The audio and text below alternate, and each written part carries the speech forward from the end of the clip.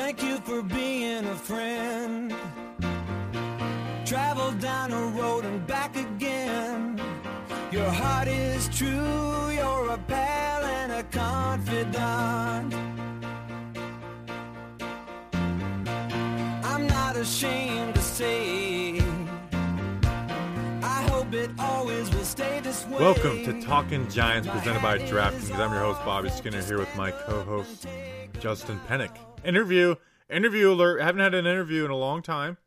You know, we're trying to wean you guys off the draft. We know you guys can't go cold turkey. We got to wean you guys off. So we're doing an interview with Dan Schneider of the Big Blue Banter podcast, recapping the draft. And then we start talking. We get off on a Jason Garrett rabbit hole, which, you know, it is what it is. So it's necessary. It's, you know, we haven't talked about Jason Garrett in a while, so we'll do all of that. Justin, how are you? How was your Mother's Day weekend? How you doing? Bobby, happy Mother's Day. You know, you're soon to be a mother with that hair that you're growing over there. So happy Mother's Day to you. Happy soon to be Mother's Day. You know, that wasn't nice. It was a compliment to your hair. Your hair is beautifully feminine. Still not nice. It's good to talk about Jason Garrett for my mental health. So I'm glad that we ended off the show that way. No, but Dan Schneider, Big Blue Banter, you know, his co-host Nick Filato too. You know, he basically anytime we have Nick Filato on, he's a Nostradamus, and he just tells us at least one of the players the Giants are going to draft. And then we have as tradition lies, we have Dan Schneider on, his co-host, to recap the draft. So Dan's really smart, really good guy. Now Bobby's usually more of a schematic guy than I am, but if you really want big time in-depth X's and O's, Dan's your guy. So really awesome conversation, and my Mother's Day was good. I showered my mother with chocolate. No, I didn't shower with my mother. I said I showered my mother with. I'm definitely clipping that. Chocolate-covered marshmallows and 2 necklaces that you can like layer on top of each other.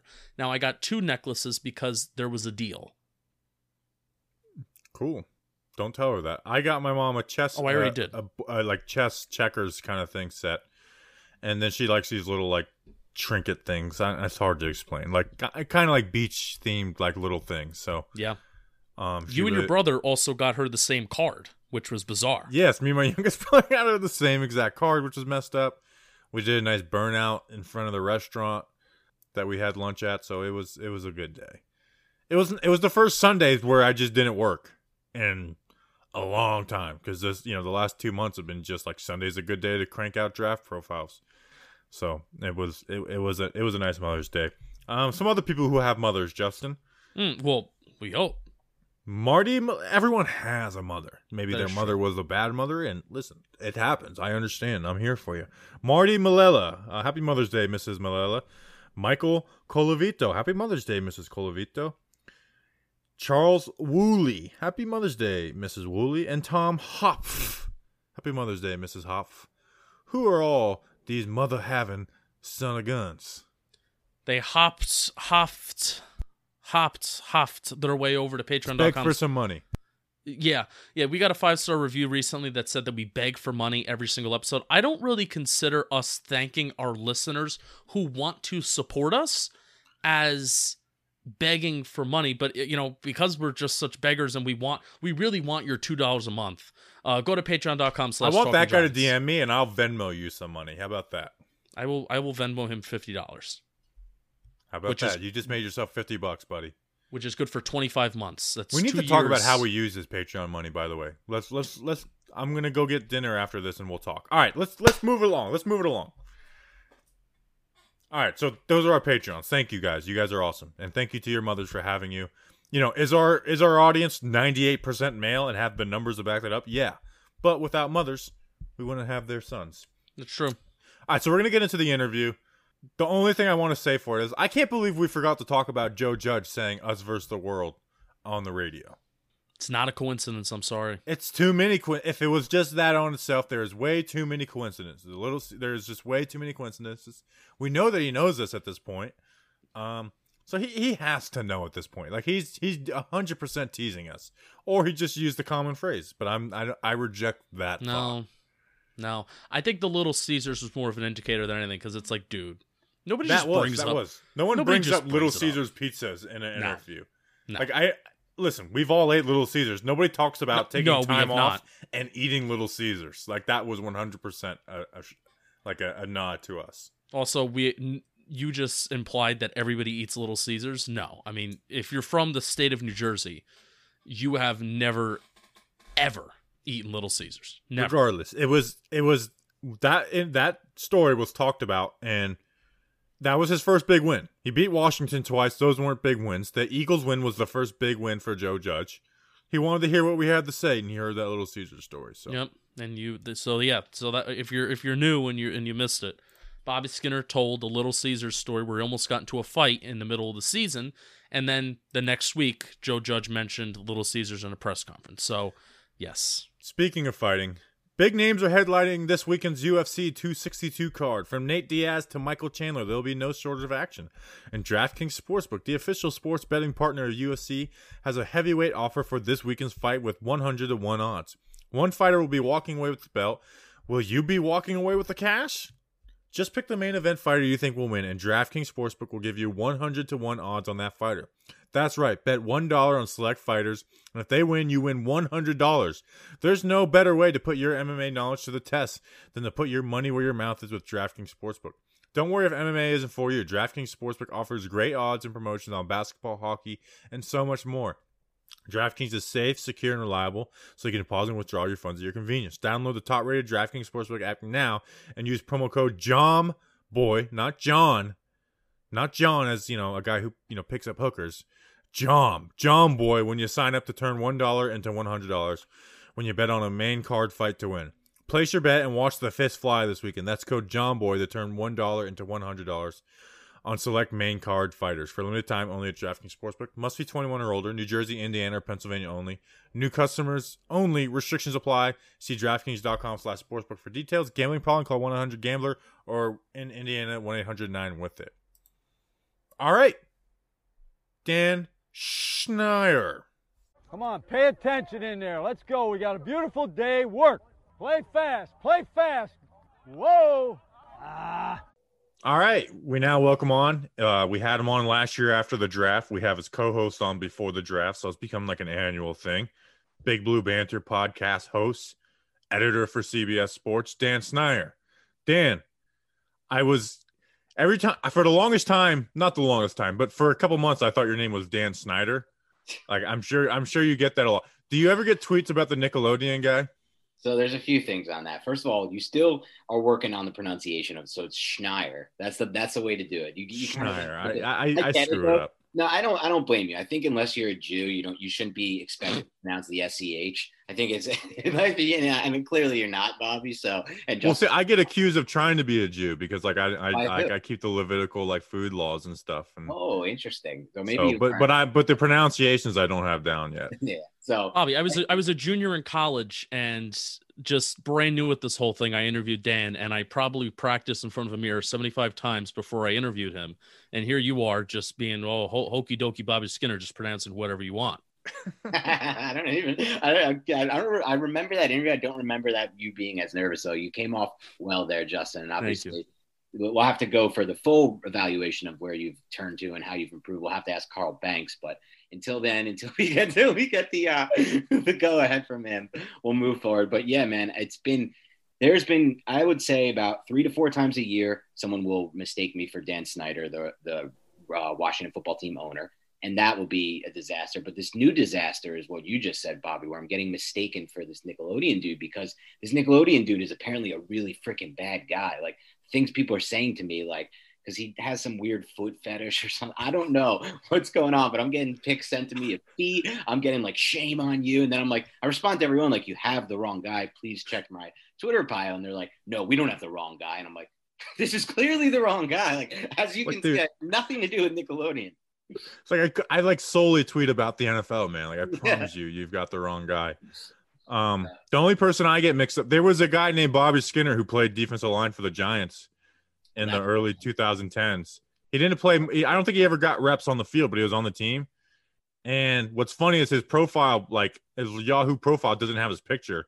So every once in a while, if I'm like critical of something, like, oh, did you you didn't play. How are you going to be critical? And I'll just drop the screenshot. Like, actually, I did play. And then just watch it. I'm like, oh, wow, I'm sorry about that. That was me, Bobby Skinner in 2010. That's awesome, actually. Yeah. It's like, dude, I am that Michigan State defensive lineman, Bobby Skinner. It's like, if you YouTube, it's a black guy. But if you don't dig that deep, we're good. Great. So we're having you on to talk about the draft. Obviously, we're trying to wean off the draft. We've been addicted to it, so we got to slowly get off of it. What did you think about Trader Dave, man? I mean, I have never, I don't even like trades and mock drafts regardless, but I was more so. It's like he's never done it. I don't think we'll be in a great position to do it. Obviously, Fields fell. What do you think about, trading down the 20 and then the trade down where they grabbed Ojulari? Yeah, I think if anyone who's listened to me before is probably not going to be surprised to hear I absolutely love this decision. But it's more so not necessarily just because of the trade. I think the actual trade, they got incredible value out of. If you look at a recent deal, people kept trying to dig up deals and say, oh, the Giants didn't get good value for this trade. The Giants should have got more. They were trading up for the quarterback. Well, actually, if you look just 2 drafts ago, the Steelers and Broncos made a nearly identical trade with the Steelers moving up from, I believe it was 19 to 10 or something like 20 to 10. I believe it was actually 20 to 10. And what they got back was the 53rd overall pick and another either second or third round pick. So even if the Bears win the Super Bowl, which is not happening, but even if the Bears were to win the Super Bowl, that 32nd pick alone would be worth more than the highest pick that the Broncos got out of that deal with the Steelers. So to me, it's a slam dunk, obviously from that standpoint, but also from the standpoint of it felt to me like this personnel, and I don't know if it's all Dave Gettleman, but I am going to give him a ton of credit because from everything I've heard from talking with not a lot, but 2 key people who have worked both in NFL front offices. One was a head coach for a while. One was the GM for a while. The GM ultimately makes the decision, no matter what anyone speculates. And we know there's a ton of speculation among Giants fans. So I got to give him credit because it seems like they came in with a plan. The plan was we get one of these top skill guys. I'm sure they would have been fine with Smith, Waddle, Chase, or Pitts. And if we don't get one of those guys, we trade down because we see value in that mid to late area of the first round, similar to what we see if those 4 skill guys are off the board. And so I love what he did there. And then the Azeez thing is just a slam dunk. I had Azeez as my number 1 target on day 2 at 42. I would have been perfectly happy. Would have been thrilled if they took Azeez at 42. Instead, they trade back, create another pick for next year, a 3rd round pick, and still get the guy. So man, it was cool to see. I didn't honestly think Gettleman would ever do it, but it clearly shows that he's changing. And one last thing on this, one thing I said, which I thought was cool, is that, Gettleman hasn't been guaranteed the job for next year. It's almost the opposite. It's almost like Mara's like, I don't want to keep coming to this podium after another season where we win 6 games or fewer and say, we're going to fix this. It's almost like this is kind of a make or break for him in a lot of ways, both with the roster, with Daniel Jones, with Saquon Barkley, all coming to a close at some point with their contracts are starting in the year. And so he put all that aside, the need to win now, to help this team overall. Like getting these future picks isn't going to help them this season. We all know that. It's actually, if they had lost out on Azeez, some would argue it would hurt them. They got lucky there. But overall, like Devontae Smith, I think is a cleaner evaluation than Kadarius Toney. Not that they had a chance at him, but either way, he put all of that aside, I think, to improve the roster overall. So I'm thrilled, man. Yeah, and so that's kind of like your maybe some big picture thoughts about just like as the draft overall, but especially even with trading. But we're a bunch of crazy people who hop in front of a microphone a couple times a week to talk about this great football team.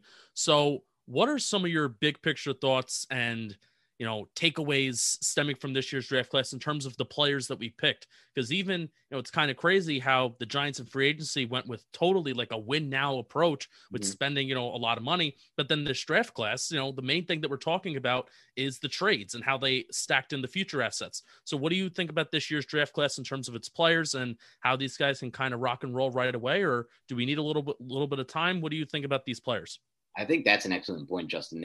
You could see that they had the 2-pronged plan with the free agency and the draft being quite different in the goals they tried to accomplish. And as far as the guys they got in this draft, like I did say in my 5-step blueprint, I did say don't come out of this class without an offensive lineman. I said that was one of the most important steps. But having said that, as I look back at this class and I took a step back, first of all, there were 17 offensive linemen selected before the Giants traded up for Aaron Robinson at 71. 17. And there were 13 that went off the board in the first, I believe, I just had this number up and I'm losing it now. I think it was the first 50 picks. There were 13 offensive linemen, which is also unheard of. So ultimately, the board just didn't fall the way, in my mind, it could have for the Giants to select an offensive lineman. I think even Dave Gettleman himself, I'm always going to believe that video of him nodding in the draft room and seeming disappointed was because he wanted Aaron Banks there at pick, instead of Azeez Ojulari. Personally, I'd rather Azeez. And as far as going and as far as like what impact they can make this year,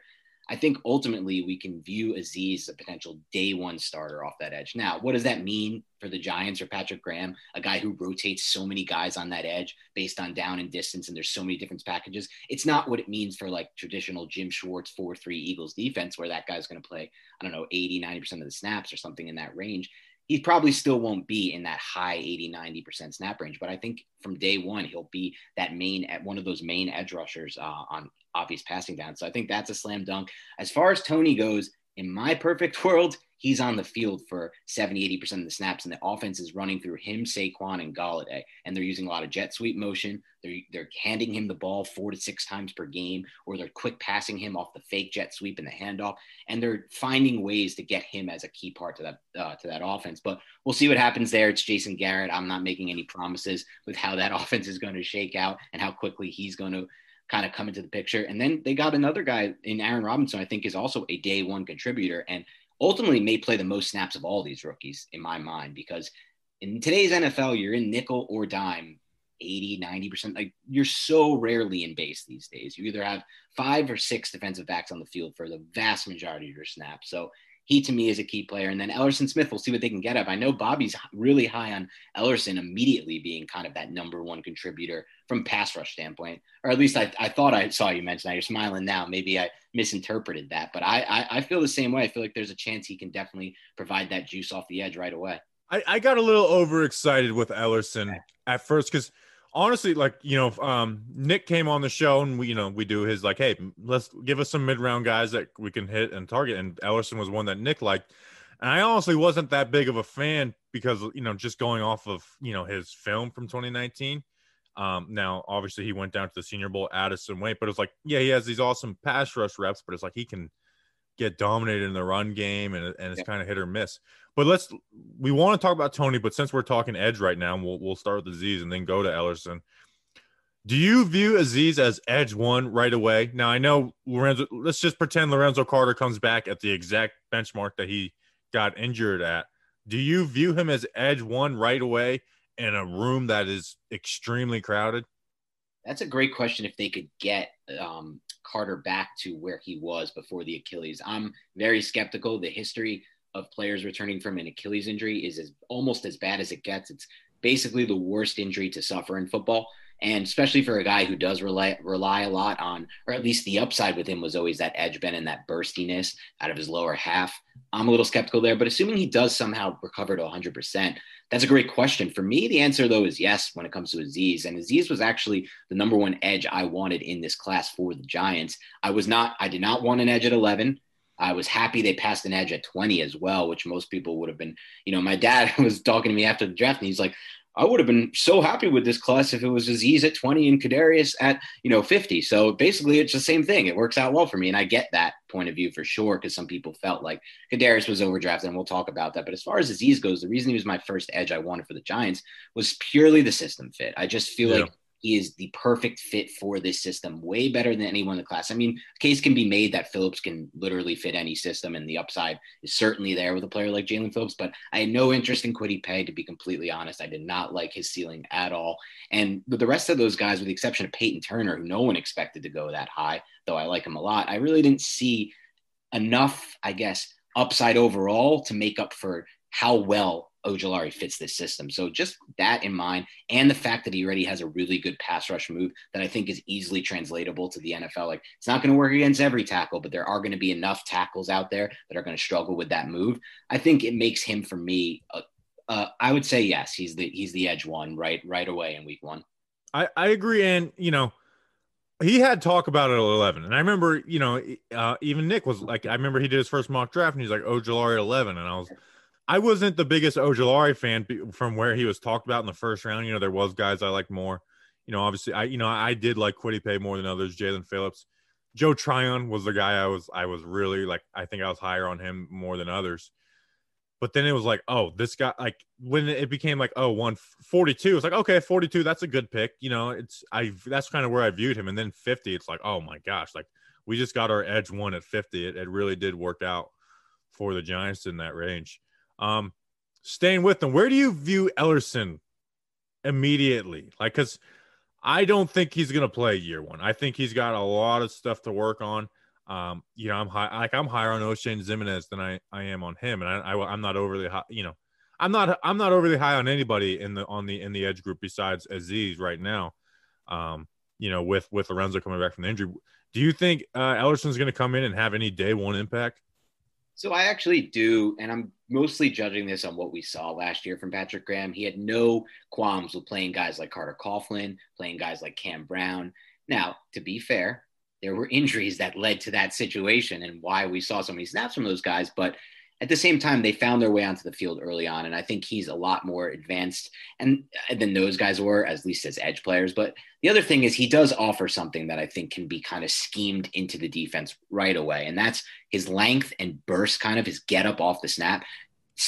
There will be some situations I can already picture in my mind where Graham will design a defense where there is that one guy coming off the edge where he just basically needs to shoot right upfield, right off the snap, based on the alignment of the rest of the defense. And I think Ellerson can be that guy. Now, there's other guys who can be that guy as well in this defense. Like you said, Lorenzo Carter, if he returns to form, he's going to be a better option in that exact regard. But I do think there will be some situation. I don't think, like you said, he's going to be some kind of like every down player. I think it'll be more of what we saw along the lines from Carter Coughlin and from Cam Brown in year one. Yeah, I really do think in the fourth, like, is a fourth round pick, your rate of hitting those guys. I think they really were like, let's take a chance on this guy because I thought there were some guys who were, better pure pass rushers or, whatnot. But where Ellerson has that potential is like, okay, but he has the length that a lot of guys don't. And then he has the burst that a lot of guys that have the length that he has don't.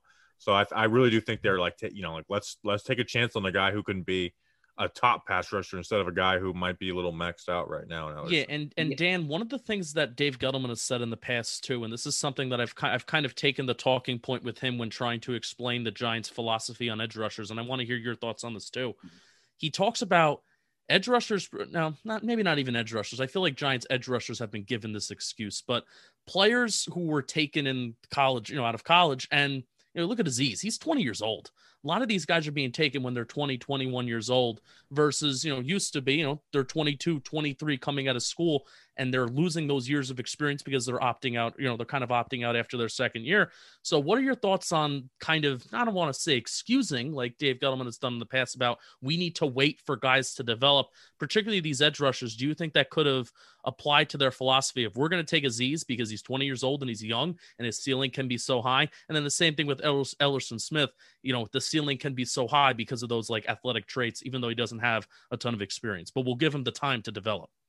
Yeah, it's an interesting question, especially because of how much has changed with what the Giants are looking for at the edge position from the days where they ran that 4-3 with the thumping inside middle linebacker and they had different type of defensive ends kind of make their way through. Like if you look at it, Justin Tuck, Michael Strahan, and Osi Umenyiora, they're not really similar prospects at all. The only one who I would say is even close to one of them would be Matthias Kiwanuka. They also selected in the first round. Yeah. And I could see some people make a case he's somewhat like Tuck, but not really there. So they're all different players. And I think they're looking for something different now. So it's hard for me to, until I get a little bit more data on the types of edges they're looking at. Because right now we have Lorenzo Carter as far as highly drafted edges go. And we'll throw Ellerson in because in my mind, I believe that it like Bobby said, it is a gamble. But for me, like when I'm taking edges on day 3, I'm not really looking at production at all at the collegiate level because unless I'm watching enough film on those guys where I can see that production can translate to the next level, I'm looking for traits that can win in one-on-one pass rush situations at the next level, which I do think Ellerson Smith has. But I think ultimately, like, for example, like Smith, if they're going to run, and this is based a lot on what we saw in 2020, so this may be a moot point now in 2021, now they have Adoree Jackson, now they have Aaron Robinson, but if they're going to run similar schemes to what they ran last year with Patrick Graham, having someone like Ellerson Smith on the field on the edge versus someone like Kyler Fackrell. Now, if you want to drop him into that flat zone, you have so much length with Smith out there in that flat zone. And that offers a whole nother element because he's getting his arms in the way of the passing lanes. He's just in the way of the passing lanes, kind of what you saw from Zaven Collins when you watch a lot of his film, like the way they used him. And I almost feel like, to me, Ellerson is somewhat of a Zaven Collins light type prospect, the way from what I've seen from him so far. Just that pure athleticism, I think, will help him in those situations, dropping in space. So to answer your question, I'm honestly not sure. I need more of a sample size, I think, with these edges, because it is a totally different ball game now than the ones they used to go for. Yeah, so there's a lot, though, right now. So Azeez, Lorenzo Carter, and Ellerson Smith, I would say, are locks for the 53-man. But you got O'Shane Ximines, who was the third-round pick, Ryan Anderson, who they just signed, Carter Coughlin, who they like, Cam Brown was, I think he had their second most special team snaps. And then Ifeadi Odenigbo, I don't know how you view him. I do view him as like a 5-tech hand-in-the-ground guy more than that outside linebacker spot. But that's 7, possibly 8 guys. Not all of them are going to make the roster. Who would be that like odd man out for you? I don't think you're going to love to hear this, but I'm not as high on O'Shane Ximines as you are, I don't think. Though I do see the value there, and I think that the fact that he is technically sound and just the way this defense works, there are going to be opportunities for him to get specific types of sacks, like you saw it last year with some of the guys who cleaned up some of those sacks off the edge that were generally because Leonard Williams or one of those interior guys created those sacks. He can help in that regard, but with the injury last season, I think I wouldn't, as if you're asking for a surprise cut, it would probably be him. But the most likely cut there to me is obviously Ryan Anderson, because they found Ryan Anderson was going to come in and help the team set the edge, but they've found other guys, I think, who they feel confident. I think they can immediately basically feel confident with Ojulari there. I know some people have knocked that part of his game, but I don't know if I agree with them on that. So I feel like his role, what they expected from him, isn't really there anymore. So I think if you're asking who I think is most likely, it would be Anderson. Okay, I feel good about it because O'Shane, I'm like if they cut O'Shane, I would be like, okay, they saw him in camp. He didn't make the leap that they were expecting, even though he had some potential and traits that other guys don't. But yeah, Ryan Anderson is the easy one. I usually look for the positives in anything. Just like let me tell you, like, show me what this guy can do instead of me being like, oh, this guy, he sucks in cover, like sucks at dropping back. It's like, okay, well, don't use him that. Ryan Anderson was like, I feel like he's a downgrade from Kyler Fackrell, and Kyler Fackrell went to the Chargers for cheap. So Ryan Anderson would be my hope. Where Cam Brown, I would be fine with it, but it's not going to happen because he plays so many special team snaps. And then Coughlin's got some real pass rush ability. Yeah, that a Cam Brown doesn't have. Even a Ryan Anderson doesn't have. The other outlier is Carter, by the way, because we don't want to have to get here and say this, but if he doesn't return if he has like a Jimmy Graham type situation, like Graham after the Achilles was just a totally different player and just a lot, like basically a liability in my mind out there. I know he's okay in the red zone. He's done decent things there post injury, but my God, is that guy a liability everywhere else? If he's just not the same athlete, then there's not really as much reason to bank on him going forward, unless they feel like he can get back to that level. But he's not the best at setting the edge in the run game. He not the most technical pass rusher. He was supposed to win with that edge bend and burst. And it sucks because I really did think he was going to break out last year in Graham's system. I felt like everything was in line before he had that injury versus Dallas. And it is truly unfortunate, but I think that's kind of the wild card here. Like if he doesn't return to his athletic form, I don't know for sure if they see a future with him. Right. All right. I'm going to ask one more defensive schematic question and then we'll move to offense. So one of my big talking points after the draft, and even going into the draft, thinking of how the Giants could possibly acknowledge this defense, is they ran a ton of cover 3. They ran cover 3 at like the second highest rate in the National Football League last year. And that was kind of the opposite of what Patrick Graham did in 2019. I mean, Bobby and I, we were expecting single high safeties, and we were worried like, ooh, the Giants don't technically have a single high safety besides Adrian Colbert on the roster. What's going to happen? Are we going to allow more explosive plays like we did in 2019 with the James Betcher? And the answer was no. The Giants were really good at not allowing explosive plays. They ran cover 3. Patrick Graham was versatile in that regard, so we love it. So schematically, you were talking a lot about, schematics, that's like your forte, your MO. So where do you see this Giants defense heading this year? Because they continue to acknowledge the secondary. They also added some edge pieces. Like you said, Ellerson Smith can fit that role of just go. rush the edge, have a quarterback step up in the pocket. So they added a lot of press man corners. Do you feel like Patrick Graham maybe wants to run a little bit more of an aggressive scheme this year where he's blitzing and he's running more man coverage like he did in 2019, or kind of status quo? Are we going to continue to run a little bit more cover 3? What are you feeling right now? Yeah, it's so funny, Justin. You said it best. Like, me and Nick did a podcast last summer, like a long podcast on just what we expect from Patrick Graham's defense. And the crux of it was a lot of man coverage and a lot of blitzing. And even like he mixed in like 13 cover 0 calls with the Dolphins in 2019. And that was like either second or third in the league. And we didn't see much of all that last year. So I think what you're saying is correct. I mean, I think the tea leaves are right there for us. They draft Aaron Robinson and they sign Adoree Jackson. Adoree Jackson, by the way, who has his warts, but can cover the vertical pass better than most corners in the NFL when he's fully healthy. And that, if he can carry that vertical, like that gives them so many more options, I think, from a coverage standpoint and what they can run. So ultimately, like the answer to me, I think you guys would agree with this, is it's going to be a mix and match of both, which is awesome because now that he has the ability to do it, I think that it's going to make Patrick Graham even more diverse as a play caller. And you look at some of like the reasons they lost last year, right? Like those 2 games, the Eagles game and the Cowboys game, those early season losses, both times they didn't have a second corner who can carry the vertical stem, and they got burned on vertical routes. And like, that's not going to happen this season, I don't think, with Adoree Jackson out there, if he's healthy and if he can stay healthy, obviously. And so that's exciting, and that gives them more options. And then the other thing is like Xavier McKinney, fully healthy. He played a lot of snaps in that Saban defense in a single high look. Like, yes, he played a third in the box. Yes, he played a third over the slot in kind of what the Giants would call their star position. But he also has a good experience playing in a single high look. So I think they'll feel comfortable with him out there. I don't think they've ever felt comfortable with Julian Love out there. That was an experiment for a little while. I didn't think they felt great about. I don't think they felt truly comfortable with Logan Ryan last season playing that role. And I think now that he has the personnel to run more man and to blitz more often, we'll see it more often, which is super exciting because I don't think they're going to go away completely from a lot of the cover 3 stuff they ran last year, but I think they'll be able to mix and match, which is perfect. Yeah, and you saw Graham wanted to do that. I mean, Chicago, he tried, like Pittsburgh, yes. Second half of Pittsburgh, it's like, okay, you're going to play man coverage. We're going to throw back shoulders at Corey Ballantyne all day. And then Chicago, again, it's like well, Chicago, he was kind of doing those 3-man rushes, and it was like, you're not getting there. But he wanted to do some of that stuff, and he learned quickly. He's like, I don't have the dogs to do that. And then what I love about Patrick Graham is that he adjusts quickly. So he's so much fun just to watch. Like I like watching scheme more than I do individual players. And it's like, oh, look at just that one difference he does from a regular zone coverage, and it just totally throws the QB off. Like I remember that James Bradbury interception versus Kyle Allen. It's like, oh, Kyle Allen just threw this dumb pass. It's like, no, Patrick Graham tricked him like it was this well thought out play.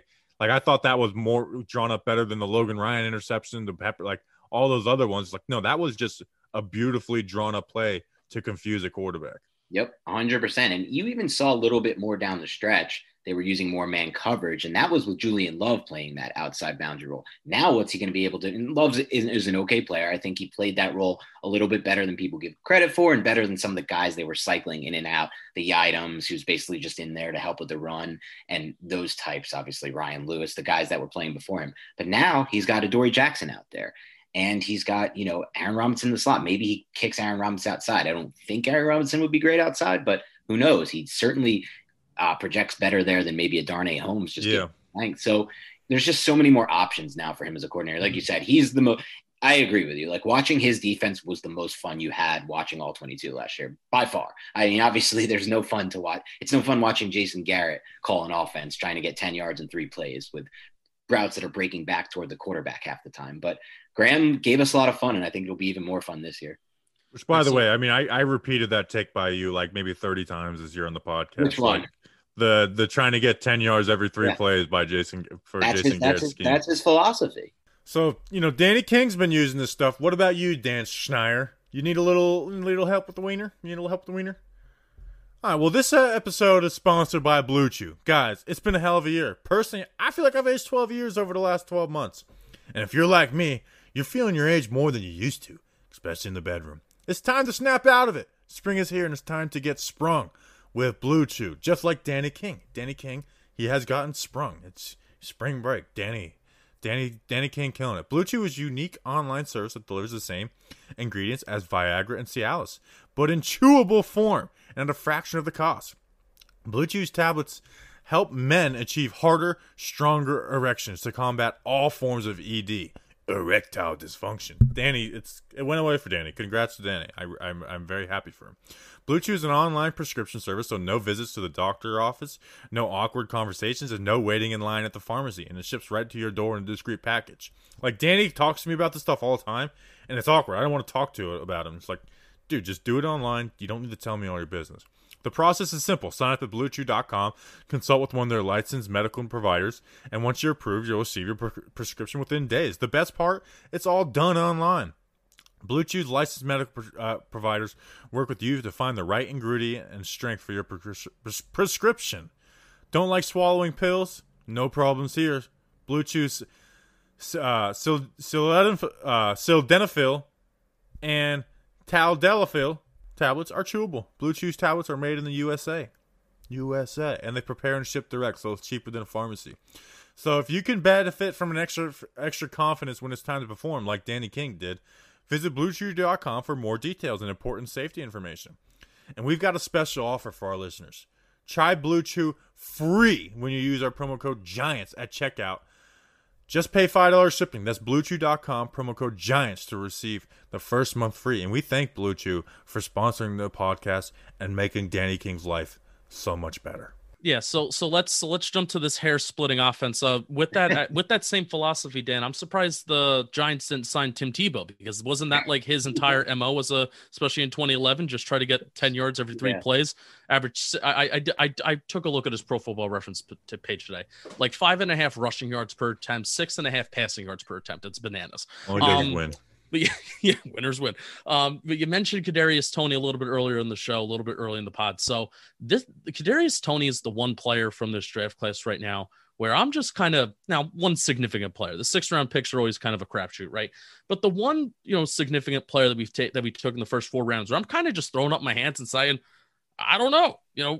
Aaron Robinson's obviously going to be competing with Darnay Holmes, and then we already talked about the fit of the other guys. So, but Kadarius Toney is like, this is kind of just fun, and we're going to see what happens. So, talk a little bit more specifically about how you see him fitting. You talked about your preference, but also like, is the drafting Kadarius Toney really going to be a sign that this Giants offense, Jason Garrett, Joe Judge, however many voices are in the room, that this is going to evolve versus what happened in 2020? Yeah, to that last part, I'll be honest with you guys. I'm definitely still very skeptical that this offense is going to change a lot from what we saw in 2020. It's nice on paper. It's nice to go with the thought that they drafted Toney to change the offense, but it's also highly possible they drafted Toney because they did not have enough playmakers last year. They did not have enough guys that could creating space. And quite frankly, they just didn't have enough raw speed on the field and burst on the field last season. So if that's the case, and they draft them for that reason, it doesn't convince me that we're going to see some wholesale changes in the offense from Garrett. Now I'm hoping I'm wrong. I hope an old dog can come up with new, what do they call it? An old dog has new tricks. New tricks for an old dog. Like, quite frankly, we saw it with Dave Gettleman. He had never traded back in any of his draft classes, and he did that. And Gettleman has also done a really good job of avoiding reaching on interior defensive linemen in the last 2 classes, which I'm so thankful for and so happy that he's not dumping a lot more assets there, because they really couldn't afford it. And same goes with running back. Obviously, they took a 6th round pick gamble there, but he's going to probably be just special teams or bust anyway. So ultimately, when it comes to the offense, Justin and Bobby, I can't say I'm fully confident, but I will say this about the actual pick of Kadarius Toney. I think this is by far and away their biggest boom bust selection and decision. I don't think that's going out on a limb, but I think there's a lot more boom than just what can he do? What has he shown us he can do? He's shown us that he can potentially be elite or close to elite from a pure burst standpoint, creating yards in that 1 to 10 yard range, right when he touches the ball. From contact balance standpoint, that's by far and away the best trait he has, his ability to just kind of just slither out of tackles and get super low when he's running and find a way to create another forced tackle here and force miss tackle here, another more force miss tackle there. And then finally, it's like obviously his stop and start ability. But that's the third trait is the most important to me, because what that shows me is that he has a lot more upside as a pure receiver, because he can become an elite route runner. That's not to say he will become an elite route runner, but his ability to stop and start like that means that if he continues to work at his craft, he will be close to unguardable in the slot, in my mind, and he will become an incredible receiver, overall route runner. Yeah, it might mean he's only in the slot and in the backfield. That's where they use him, and then on motion. But that's fine. In today's NFL, like, having an elite slot is extremely important. The biggest plays are usually those slot verticals and those plays generated out of the slot. So all that's good, but there are definitely red flags for me. One is Jason Garrett, like you guys mentioned. Like, in year one, I can totally see a situation where I don't get what I want. He's not a key cog in the offense, and they just can't find a way to use him in the offense. Two, it's that he does have injury red flags. He was injured a lot at Florida, and that is something we can't just overlook, in my opinion. Like, based on his body type, I would say, and just overall the history there with injuries, it's definitely a concern to me. The off-field stuff, I don't know. It's so hard to judge this stuff, man. Like, the Baker situation, I never saw that coming. I don't know if you guys did, but like, that's devastating. Like, even before the arrest there, I mean, there were reports of him sleeping in meetings, and I know he had obvious issues like with the coaching staff at Georgia, but at the same time, like, you'll see that pop up with a lot of prospects and it ends up meaning nothing. So I can't really speak on that, but to me, the bust is more so in the injury profile going forward in Jason Garrett. But the boom to me is he can legitimately become like an elite route runner with that stop and start ability. Yeah. As far as Garrett goes, before the draft, they had signed Kenny Golladay and Kyle Rudolph to be weapons for the team. John Ross is a flyer. Like, any production John Ross gives me is good. I'm not putting any expectation on him. I think it's a fun signing, but I also am like, you know what? If we experienced all those drops he had, we probably would hate him. Like, Bengals fans would hate him. But it's a flyer. Like, you're taking it. You're not risking anything on it. Where I was like, okay, we're probably going to see more of the same from Jason Garrett. Obviously, there'll be some like the only reason that people came up with to keep Garrett was one, Saquon was out, and two, it's like continuity. It's like, well, I don't think you should keep anyone just for the sake of continuity, but continuity is better than than none. But I was like, this is going to be a traditional Jason Garrett offense. You has his big wide receiver, like he had in Dallas, and Kenny Golladay, and then Kyle Rudolph is, that Jason Witten type tight end, where Evan Ingram just was never going to fit that role. My hope is that the Kadarius say it again. I said he's there for the Y stick option there. Yeah. So it's like, okay, he's got better players in these spots. That's cool. I'm not expecting anything nuts. Where the hope with Kadarius Toney is that there is a change going forward. That, and I don't think it's because of Jason. I do think, Joe Judge being like, hey, I'm the head coach, and taking controls. Like, we are going to do things differently. So that is my hope. The downer, though, to me, is that I don't think Jason Garrett's ever going to be an advantage as an offensive coordinator. It's like I can definitely see Jason Garrett catching up to the rest of the league with motion, just doing different things. But I don't think he'll ever be the guy that innovates and is the guy that the rest of the league that he has to catch up to. So, it's very clear I'm not a Jason Garrett fan, but that's where I put my hope in, is that, that this Kadarius Toney signing signals some type of change from Joe Judge's order, because like you said, year one, you're not just going to line him up and put him in that Sterling Shepard role at slot. He's going to have to do different things. Yeah, I mean, all that's fair, and I'm also hoping the same. All the coaches they brought in, the different types of talent they brought in, means Judge is putting like a referendum. And he even said it, in his postseason presser. He's like, we're going to break down the film and try to figure out what the hell happened with this offense. And I said this right when he said that, and I'm sure you guys can attest to this, having watched so much All 22. Like, if you watch that film, and if he did what he said he's going to do there, Joe Judge, and broke down that film to see what the problem is, it won't take long for him to see that offense, because he's watching all these other offenses every week, that offense was just well behind every other offense in the NFL. But the problem for me, like, it always comes back to this, Bobby and Justin, like, how much can a coach who's this entrenched into his coaching career change? How much is that possible? Because we know they're not changing the system this year. The terminology and all of that will remain the same. So what's going to have to happen is he's going to have to change two things. One, his overall philosophy that I've obviously discussed, and you mentioned a bunch, that idea that the goal here is to get 10 yards in 3 plays and keep moving, 10 yards in 3 plays and keep moving. And we saw how bad that goal can backfire, man. They lost the Steelers game because that was their goal. And they had another game that they essentially lost or took themselves out of a chance of winning. I'm forgetting on it now because they had a similar drive that went 5 or 6 or 7 or 8 first downs and then ultimately got them 0 points. So that philosophy to me is just never going to fly. And I don't know how someone that entrenched can change his philosophy. but I hope he can. And then the other thing is just, there's just so many times when you're watching the all 22 and there are routes that are breaking back toward the quarterback. And just think about that. Like, let's take a step back and just you're losing yards.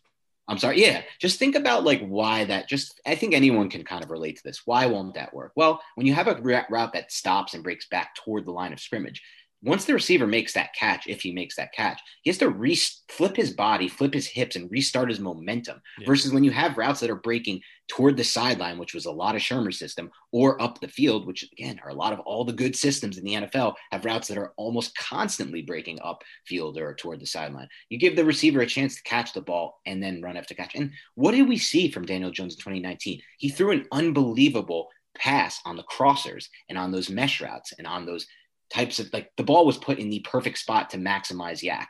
He doesn't throw the best curl route like in the game, and like no one does. Like, who throws a great curl? Like, it's an okay, like, you can throw. We don't have the weapons that are respected. Like, if we had Tyreek Hill, it's like run on curls all day because they're scared of getting their ass beat. Right. Like, we don't have even now we don't have those guys. You know, now we have Tony, but like Kenny Galladay, it's like I don't want Kenny Galladay running curl routes. No, I don't want him running curls. I don't want anyone running. Generally, you just don't want these routes breaking back toward the line of scrimmage, and just that I think can change. That part of it, I actually think he can change. I think we'll see a lot less of those, spacing routes, those 4 curls to the sticks. And I do honestly think we'll see less of that. I feel like that was partially because of how defenses played Garrett, because they didn't have Saquon and Barkley in the lineup. I think that could change some things. And they didn't have a guy like Galladay who's going to sometimes require cloud coverage. Not every game, but sometimes. There wasn't really anyone last year who did that for the Giants at receiver. So I have faith that part will change. It's the philosophy part that's a struggle for me. Like, in my mind, the best coordinators right now are looking to generate chunk plays at all times. And they're looking to keep defenses off guard by getting them, but when they're setting up pass, they run the ball. Or when they're setting up run, they pass the ball. And those two areas, to me, I really do feel Jason Garrett struggles with against all 32 NFL coordinators. I think he's bottom 5 in both areas. Yeah, Dan, I felt like a broken record during the 2020 season. Just every week, I'd be like, all right, here's where the Giants compare to the rest of the National Football League in explosive plays. They were 28th in pass plays. They did all right, decent when Daniel Jones running the ball was the most explosive part of their offense last year, which is kind of sad. Right. It was valuable. It's good, but it was still kind of sad. But I'm sure a large majority of people that are listening to this, you started off the show by talking about the offensive line, but the large majority of people that are listening to this and that even, they just maybe watch the Giants without getting too crazy into the all 22 or too crazy to the stats and whatnot. They blame the offensive line, and that's been the thing. That's been the theme of since Eli Manning was quarterback, and basically since 2012, it's been blame the offensive line, blame the offensive line, blame the offensive line. So I have a theory, and it kind of goes in between what we're talking about schematically about, maybe some more vertical concepts. Even the Giants definitely do feel that they have a more trust in their offensive line room than the rest of the fan base does, and partially my thinking is if they can expand the field vertically, that will take less pressure off the offensive line because that means NFL defenses aren't blitzing us as much. So do you feel like the progression of the offensive line can be seen through there and the schematics can help the offensive line? Where are your kind of thoughts of not taking an offensive lineman in the draft and where we kind of are with the group right now? Yeah, I mean, that's there's a lot to unpack there. Let's start with the thoughts on not taking an offensive lineman in the draft. I'll just reiterate, I felt like based on how the draft played out, they were fine there. There wasn't a lineman I personally would have taken at any of those spots over the players they took in the first 3 rounds. And then once you get to round 4, who cares? Like, you can't expect a round 4 offensive lineman to come in and start. I know people will say Shane Lemieux did that, but the takes on Shane Lemieux that I see from some Giants fans is just mind-boggling to me. It's like, did you not watch this guy last year? Did you not see that? And they got away with a lot of snaps last year with Shane Lemieux, where he got beat right off the snap, and Jones found a way, even before I'm not sure if it was after the injury, but certainly before Jones was injured. Gates saved him a couple of times too. Gates saved him even more than that. And where those plays, if that's not a save by Gates or by Jones, now that's a sack. Now the drive's over. Or even worse, that's a sack fumble and the game might change. So, like, the amount of times Lemieux got burnt, like, I'm not going to cite PFF stats because I don't give a crap about their ratings. I'm starting to lose a lot of faith in PFF as the years go on because, like, there's so many things you see when you watch the tape that you just don't align with their ratings. So, like, I'm not going to cite their 13 grade or whatever they gave for Shane Lemieux, but I know, Bobby, you're the same way because I watched every single one of your offensive line reviews. We both agreed that like Shane Lemieux was not a quality starter by any means last year. He, in my mind, in pass protection, he was one of the worst guards in the NFL last year. I mean, it's hard to judge without seeing every guard, but I can't imagine it was much worse than that for any. He struggled, from the, even that Tampa game where originally I was like, oh, the running back gave up the sack. It's like, and I hate giving Jeff Schwartz compliments, but he pointed out, he's like, no, this was actually on Shane Lemieux. And he, he's an Oregon guy. So yeah, he wasn't good, and I still am. I've asked every single beat reporter we've talked to privately and on the podcast is like, what the hell happened with Will Hernandez? Like, what happened? It doesn't make sense. I get and it's like, is there anything behind the scenes that's going on? It's like, nope. Like I said, not, I can understand people not telling us that publicly on the podcast, but it's like, people won't, we get nothing. We get nothing besides a few, listeners who being like, oh, we saw him, like giving their theories. So I do have no clue what that is because I think Lemieux is a good run blocker. Like I do think he's a good run blocker. Like day one. I think him and Hernandez are pretty close in that, but it's like Hernandez is a much better pass blocker. And honestly, Will Hernandez has not lived up to pick 34, but I'm not worried about Will Hernandez starting, where I am worried about Shane Lemieux and Matt Peart. Not to say those guys don't have potential, but I'm worried about them. Yeah, I mean, Justin asked to go over the whole line, so we'll definitely do that as well. Though my thoughts are pretty much identically aligned to you. I'm not worried about Will Hernandez at right guard. I'm a little worried that he's that he's converting to a new position. I don't think that's as easy as people make it, but overall, he gets into that pass block set so quickly and so smoothly that I think he'll be perfectly fine in pass blocking. Like you said, he actually is a worse run blocker than Lemieux because it's very odd with Hernandez. He's just, I guess he's just too boxy. I guess that's what it is because it's so hard for me to figure out why he's not a good run blocker, not an amazing run blocker, I should say, in the NFL, because he is average. He's adequate in that regard. But when he came out, I really thought he was going to be a dominant run blocker for the Giants. And then the pass blocking was going to be like, whatever, it could be good. But that's been his calling card's actually been the pass blocking. So that's odd to me. I can't really fully put on what it is. So I'm just going with the guess that he's a little boxy. But I will say one thing about Hernandez versus Lemieux last year, and this also goes into maybe why Matt Peart looked like a different player when he came back off the COVID list. I spoke with my uncle who's a doctor and like really well into that community. Like he's been on boards and everything like that. And he's been a doctor for 50 years. And he told me there's something that a lot of doctors are looking into right now. And it's called the long haul theory with COVID, with people who have had COVID. And what he basically said is, as you kind of go up in weight range, and obviously both Peart and Hernandez are big, heavy guys. I mean, they're both probably in that 300-pound range. I don't know their exact playing weights last year or what happened post and pre-COVID. But as you go up in the weight range, it's affecting those people even more. And the long haul theory basically is that like there's so many after effects once you get through COVID, once you get over it, and once you're past it, you're testing negatively, but you still have these after effects with you, and they really affect, I should say, these bigger linemen more. And basically it's like, he said they're seeing that it could take up to a full year before people kind of recover from that and see differences. Like they start to see people who first got it in last March and now this March they were doing better, and then things of that nature with April and May. So that could be the case. I'm really hoping that's the case with like kind of why we saw Will Hernandez fall off, because on film, like you said, it just doesn't make much sense. And if that's the case, like we could see big jumps from both Peart and Hernandez this year, hopefully. But overall, to tie it all back into the offensive line and Justin's question, because we've gone on tangents here, I would say how much of scheme can fix an offensive line? To some degree it can, but like the way that Lemieux got beat a lot last year, which was right off the snap, I don't think there's really any way to fix that. You're certainly not going to dial up a vertical game when that happens. And it's not like defenses were playing back on the Giants before Saquon Barkley got hurt. Like if you looked at that Steelers game plan in week 1 last year with a fully healthy Barkley, they were just firing off the gaps and shooting there. And to me, I don't want to get too into this right now, but I do think part of the issue is actually Daniel Jones and his ability to process fast enough. And I think until he proves he can do a better job with that, I'm not so sure defenses are going to, even with Golladay on the field, they're going to totally change the way they play the Giants. We're going to have to test people vertically. And I do think Freddie Kitchens kicked Jason Garrett in the ass, because that Cleveland game, I chart not deep passes, but plays where there's 2 routes that are designed to go 15 plus yards. So you can throw a check down, but it's still, I view that as a deep concept. And That was the most by far, was that Cleveland game. And it was like, this was with Colt McCoy, and you saw the offense move in that game. They just couldn't convert on third and then in the red zone, which is like, hey, I'm not mad at the offensive coordinator for that. And then you saw it the final 2 weeks against Baltimore. I was not mad at Jason Garrett, and I was not shy in blaming Jason Garrett on things. That Baltimore game, I thought he called a pretty decent game. He was opening things up vertically. I mean, think about how that, they had a 3rd and 3 on the first drive of the game. They had 2 false starts. So put them in 3rd and 13. They didn't convert. You had an Austin Mack drop on 3rd down. And then they were in the red zone, called a man beater play on 3rd down. No one beat their man coverage. Austin Mack couldn't make the catch. That's not Jason Garrett's fault, but he called a man beater play.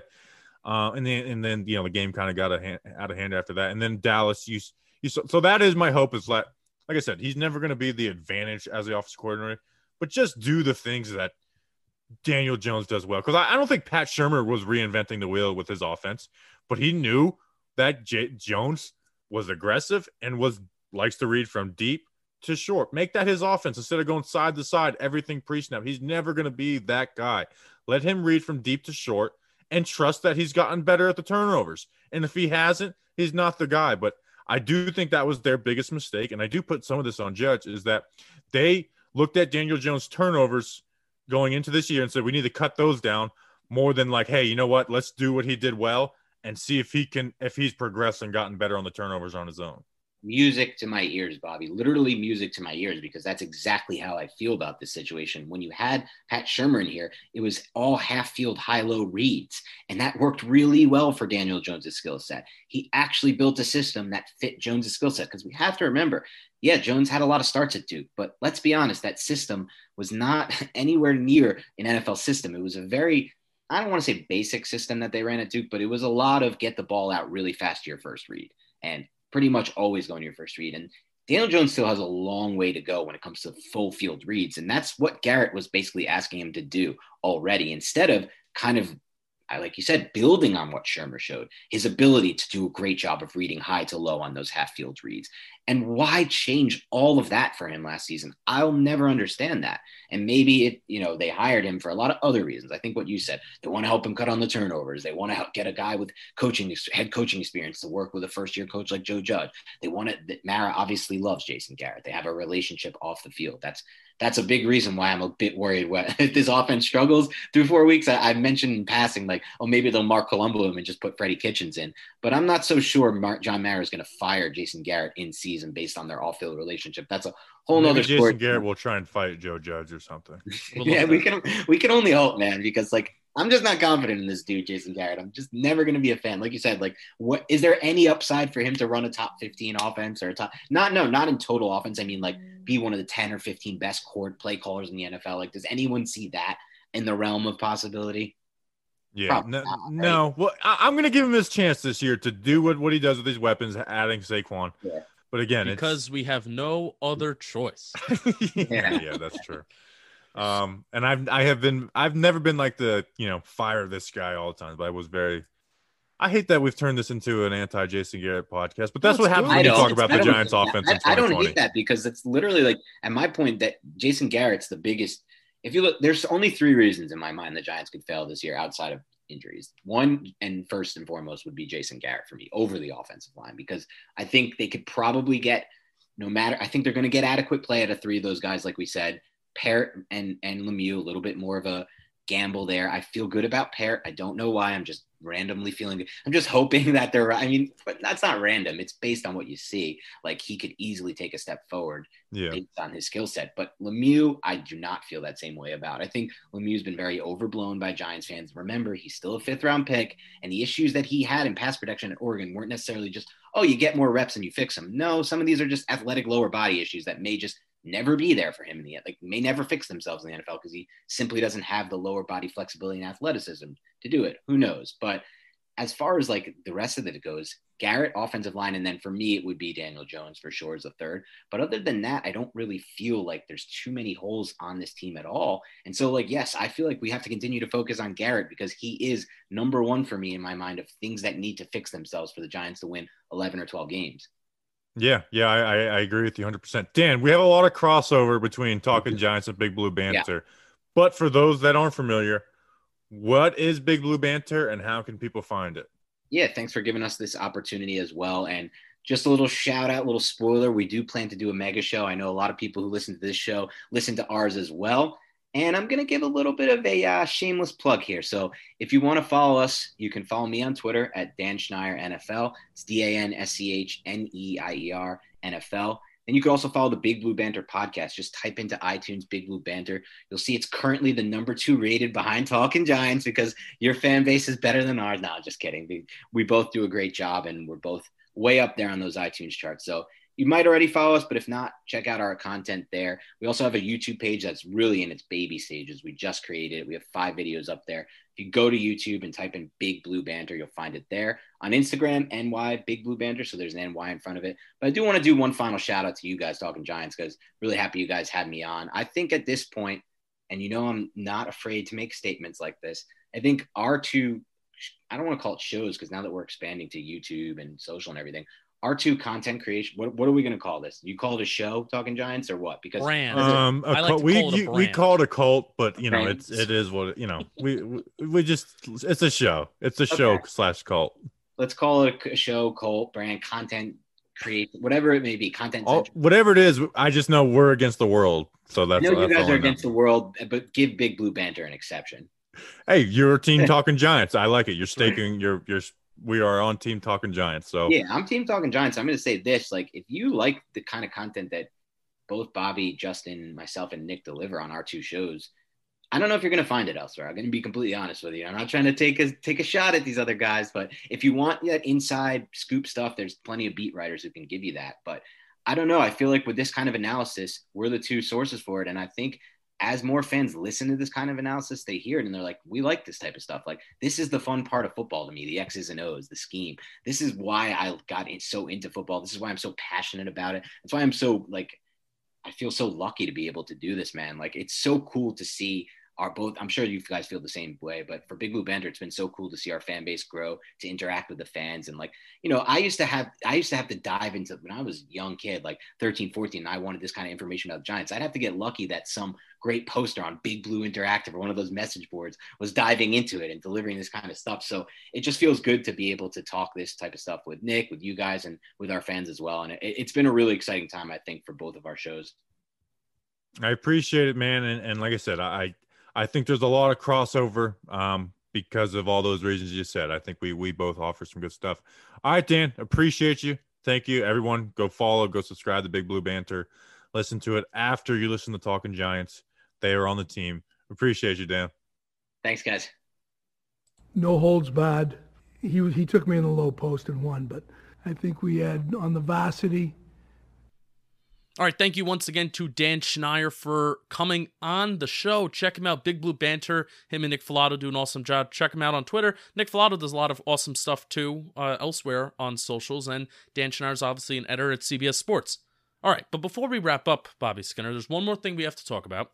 We have to talk about Magic Spoon. Magic Spoon. Great camera work I just did right there. So this is the flavor that I'm looking forward to trying out most. Looking forward to trying out the fruity flavor. Because, you know, the fruity flavor, I guess you can make a fruity joke right there about me. My mother and I, we recently tried out the cocoa flavor. Tried it out with some milk. We really enjoyed it. Really got some cocoa flavor. So, Bobby, I'm looking forward to, there's 60 days until I'm going to Ocean City, Maryland with my friends. 60 days. And I told them, I said, I want to knock off some pounds so I can show off the dad bod and not look so bad on the beach in Ocean City, Maryland. So Magic Spoon is going to help me do that. Keto friendly, 0 grams of sugar, 4 net carbs, 13 grams of protein per service. But because it's keto, because there's low sugar, not a ton of calories, I'm liking it. So thank you to Magic Spoon for sponsoring this episode. You can go to magicspoon.com/giants to get a variety pack, and you could try it today. You can get a bunch of different flavors. Be sure to use our promo code GIANTS at checkout to save $5 off your order. And Magic Spoon, they're so confident in their product, it's backed with 100% happiness guarantee. So if you don't like it for any reason, they'll refund your money, no questions asked. Remember to get your next delicious bowl of guilt-free cereal at magicspoon.com/giants. Use the promo code GIANTS to get $5 off Thank you to Magic Spoon for sponsoring this episode. Again, promo code Giants. Are you about that weight loss journey? I'm down 15 pounds in 3 weeks. Yeah, my best friend put it in our group chat today that said 60 days out until our vacation, and I'm like, I don't want to be embarrassed. Like, it's a little bit different. When we're behind camera, people still like to point out that I'm John Candy, which I appreciate. They're talking about personality wise. Oh yeah, well, John Candy also was a little hefty too. Well, I am too. We are going to be skinny by kind of training. Last year I tried to do a challenge. So should we do a challenge again?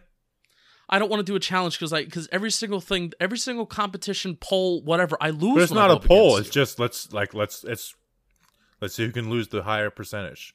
Look, the competitive aspect is just totally taken out of me since I've stopped bowling in high school, since I won my state championship. Contest. Let's bring it back. Contest. Magic Spoon is going to help me get there. Very good. Very good. Yeah, just help me. It's been big. It's been big for me. All right. We appreciate you guys. We'll be back on Friday. We know we'll be talking about the schedule release. Giant Stories is returning, and we'll see what we tack on to that. We're not going to do the mailbag this Friday. Mailbag will be next week. Next week we will have a mailbag. So if you want to get your call in early, go for that. Blah, blah, blah, blah, blah. Make it under a minute. All right, we appreciate you guys. See you on Friday. Until then, let's go Big Blue.